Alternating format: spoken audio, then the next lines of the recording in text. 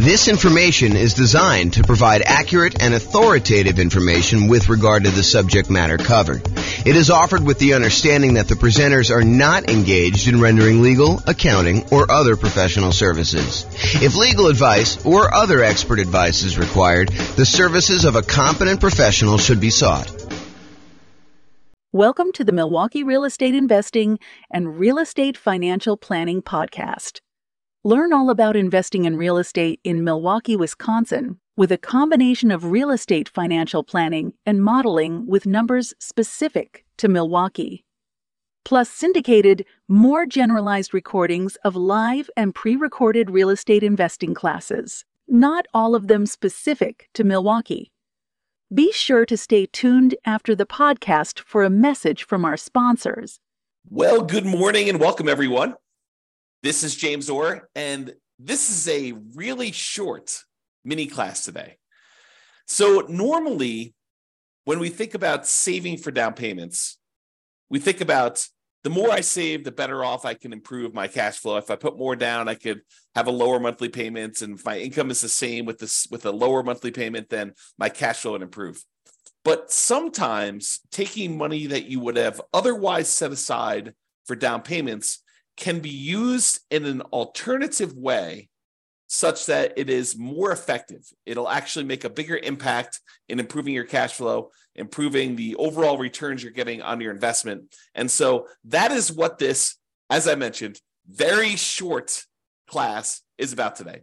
We call it alternate uses for down payments. And it really consists of this one slide.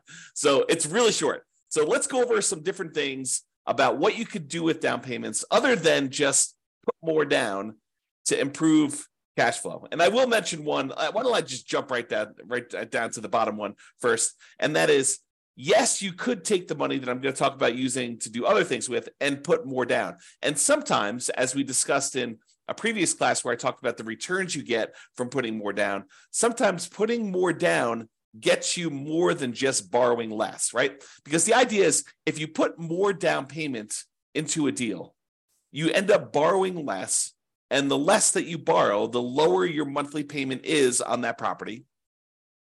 And by doing that, you tend to improve cash flow. But putting more down can also have other impacts on your loan. For example, going from 20% down to 25% down when you're buying an investment property has a very significant improvement to the interest rate that you'll get from the lender. The interest rate you might get from the lender for putting 20% down might be, 6.5%. Where if you had gone ahead and put the extra 5% down and go from 20% to 25%, the interest rate may be 6%. So it might improve significantly by putting that extra 5% down. And in other cases, if you're thinking, hey, look, I was going to put 15% down, and if I put down 20%, I will improve my interest rate, which also happens. Going from 15% down to 20% also improves your interest rate. But the other thing that happens when you put more down is you don't have PMI anymore. You no longer have that private mortgage insurance. And remember, private mortgage insurance is the insurance that the lender charges, that the lender insists you get from a third party to protect them in case you default.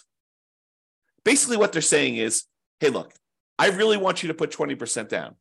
However, you want to put 15% down to buy this investment property. I'll tell you what I'm going to do. I will allow you to put 15% down, and I'll charge you a slightly higher interest rate for doing so. But in addition to that, because I don't feel protected enough with you putting just 15% down in case the world comes to an end and I have to foreclose on you because you decide not to make payments anymore and property values have declined, I want to be protected in that situation. So in order to protect myself, what I want you to do is I want you to pay this third party insurance company. You're going to pay them a premium, and the premium is going to be there such that if you actually force me to foreclose on you because you stop making payments or you do something else that forces me to foreclose on you, and I'm unable to sell the property, get all my money out, then they will actually come in and they will make me whole. So it's an insurance product that you pay for as the buyer for putting less than 20% down to protect the lender in case you default. So the lender says, hey, look, you want to put 15% down? No problem. I'll charge you a slightly higher interest rate, and I will require that you pay for PMI, and the PMI protects me in case you default. And so you end up paying PMI and also a higher interest rate if you put 15% down. Or you could put 20% down, and then you have a slightly better interest rate, and you no longer have to pay this PMI, which could significantly improve cash flow. Okay, so that is like the traditional kind of like fringe cases, the kind of like critical points if you decide to put more down for using down payment. Now let's look at some other things you might want to do with your down payment instead of putting more down. So right off the top, more reserves. You could take money and you could put it into an investment property. And the challenge with putting all of your money into an investment property as down payment is it's illiquid. Once you put money into a property, it is much more difficult for you to get at that money. And in fact, if you think about it, it's most lenders, and this may change over time. So, go check with your lender as to what's current at the time. But as of the time I'm recording this, March 21st, 2023, it is most lenders are requiring that you have 25% of equity. In other words, another way of saying that is 75% loan to value is the highest they will go to allow you to access money and equity. So if you want to access equity in your property, the highest they will allow you to go to is 75% loan to value. So you have to have at least 25% of equity remain in the property, and then anything above that 25% of equity, they will allow you to tap into and do a cash out refinance if you want to access that. The only other way to really get at that is to sell the property. You could do some type of loan against the property, some type of cash out refinance, whether that's a traditional cash out refinance of the whole loan, or maybe you do a home equity line of credit and you go up to a certain dollar amount on that, and maybe they go a little bit higher than 75%, or maybe your particular lender will only allow you to go to 75%, or you could sell the property and get that equity. So if you decide to not put more money in to begin with, and you keep that money set aside somewhere else in reserves, that can change the overall characteristics of you. It can make you a much safer investor because you have all this liquidity reserves in case something happens to the property and you need that money. If you had to put it into a down payment, it's harder to access. So by keeping it on the sideline, you have more in reserves, you're more liquid, you're more conservative, it's less risky overall. Okay, so you could do more reserves. And some lenders like seeing you have more reserves. I don't know if I've ever seen this, but I could imagine a lender actually giving you a slight break on the interest rate by having a very large amount of reserves. I don't recall ever seeing that, but it's possible a lender could do that, especially in the future, especially if they start valuing reserves more in the future, okay?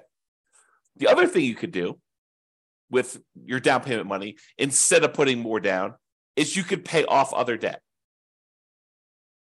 Imagine you have a certain debt to income ratio, and the lender actually does change the interest rate based on your debt to income ratio for certain loans. FHA, I don't think they do that with, but I think conventional they do. So, and I'm not a lender. I should tell you that right up front. Go check with your lender to make sure what I'm telling you is 100% true for your situation and whatever is current at the time. But I believe lenders actually do change your interest rate based on your debt to income ratio. If you have a really high debt to income ratio, if you're going over what their standard is, they may still be willing to make the loan, but there's some type of premium. There's some type of risk premium on the interest rate to do that. So you could say, hey, look, I was thinking about putting 30% down to buy this property.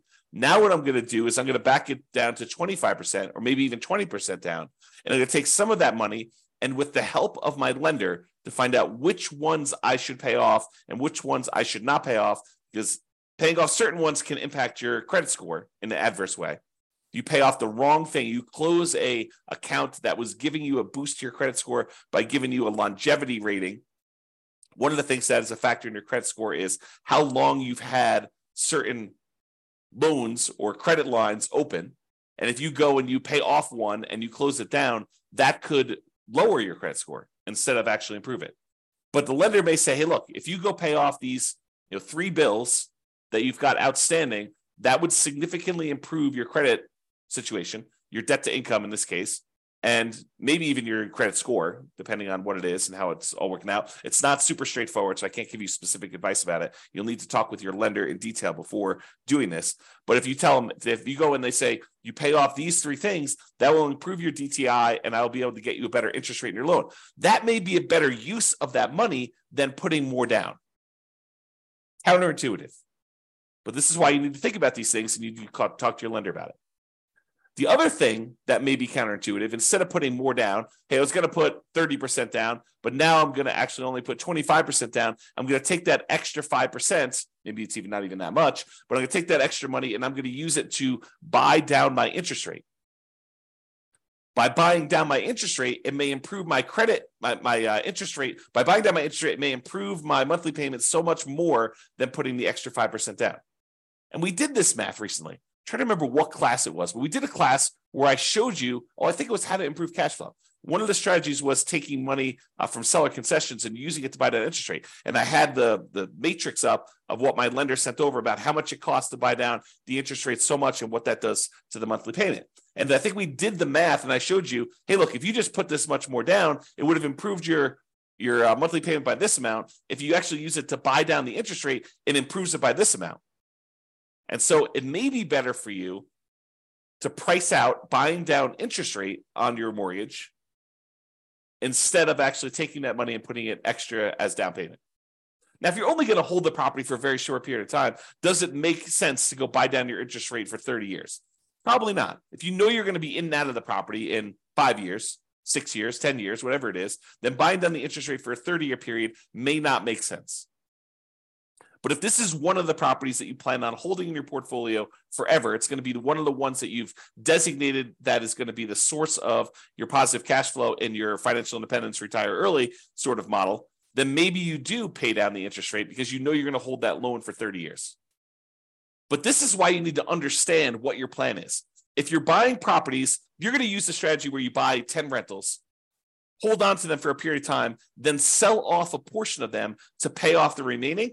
Maybe you don't actually buy down your interest rate because you're either going to sell some of them and you're going to take that money and then pay off your other mortgages. So if that's your strategy, maybe buying down interest rates doesn't make sense.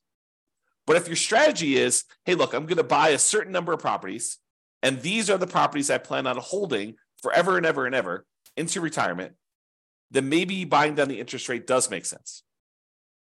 Okay. And the last alternate use of down payment, instead of putting more down, the last one I've got on here is deciding to prepay private mortgage insurance. So instead of putting another $5,000 down on buying your next property, which might save you, I don't know, $25 a month, somewhere in that ballpark, maybe $30 a month, depending on the interest rate, you could choose to prepay PMI. You take the $5,000 and get rid of a, I don't know, $160, $200, $250 a month private mortgage insurance payment. So instead of getting $30 benefit, although the $30 is for the entire life of the loan by putting more down, you could say, look, I'm going to pay $5,000 in, and instead of having to make $150, $200, $250, whatever your private mortgage insurance payment would have been, instead of that, whatever it happens to be, $5,000 prepaying it, then you could actually choose to improve your cash flow by, let's call it $200 as an example, for whatever period of time you would have had that PMI. So if you would have had PMI for 5 years, you could figure out, would that have been a better deal for you? In a lot of cases, part of the reason why we might do this is because we would get improved cash flow early on when we typically need it the most. You don't always need improved cash flow early on. And sometimes you're willing to sit through that, uglier cash flow early on until the property's rents have gone up. Your mortgage typically stays the same unless you've got some type of variable rate interest rate, but your taxes and your insurance, and your maintenance, your property management, they tend to creep up as well, but not quite as fast as that very large chunk of the mortgage payment on a property. Okay. So remember, let's just talk about private mortgage insurance. So private mortgage insurance, there's really 3 ways that we could pay it. Number one is you can voluntarily take a higher interest rate from the lender and have the lender give you a credit which could cover paying it up front. So instead of actually paying it yourself, you say, look, I will voluntarily take a higher interest rate from the lender. Okay, that's one way to pay it. The other way to pay it is monthly. You say, look, the private mortgage insurance premium is $150, $200, $250 a month, whatever it happens to be. It's based on a whole bunch of factors, which we'll cover in the PMI class. But basically, that PMI payment, it exists until you get below 80% loan to value, or with FHA, it never goes away. Okay, so you can do it monthly until you reach that criteria, or with FHA, it doesn't go away. You have to get out of that loan. You have to do a refi or sell the property, change out of the FHA loan in order to get rid of the PMI on FHA, which PMI on FHA is called mortgage insurance premium. It's called MIP, but same thing. It's an insurance premium to protect the lender. Okay. And then the third way is you could do a one-time lump sum upfront payment in order to get rid of the PMI. So those are really the three options. Sometimes they'll say, hey, look, you can pay a little upfront and we could lower your monthly payment for PMI. So you could kind of combine some of them if you really wanted to. But most of the time you're choosing one of the three as a discrete choice. Okay. All right. So that's all I got for you. So sometimes you thought money you were going to use as a down payment could be used more effectively in another area to improve your situation, to get better terms on your loan, or for you to look more attractive as a borrower, or for you to have a more conservative, safer approach in the case of more reserves. And focusing on down payment, it can be helpful, but be sure to take a more holistic approach and evaluate alternate uses to see if those serve you better. That's all I got. This has been James Orr. Hope you enjoyed the video. Bye-bye for now. With home prices up, mortgage interest rates up, and rents up, but not quite enough to counteract the higher prices and interest rates. Cash flow on rental properties in Milwaukee is harder than ever. Book a call with the Real Estate Financial Planner to apply our proprietary 88 strategies to improve cash flow on your rentals. See the show notes for a link to schedule your call and improve your cash flow today. If you're a real estate agent, lender, or professional in Milwaukee that wants to help our real estate investor listeners, consider reaching out to learn about collaboration opportunities with this podcast. We'd love to add more value to our listeners by having you assist our investors buy, sell, and finance their real estate investments. See the show notes to schedule a call to discuss collaboration opportunities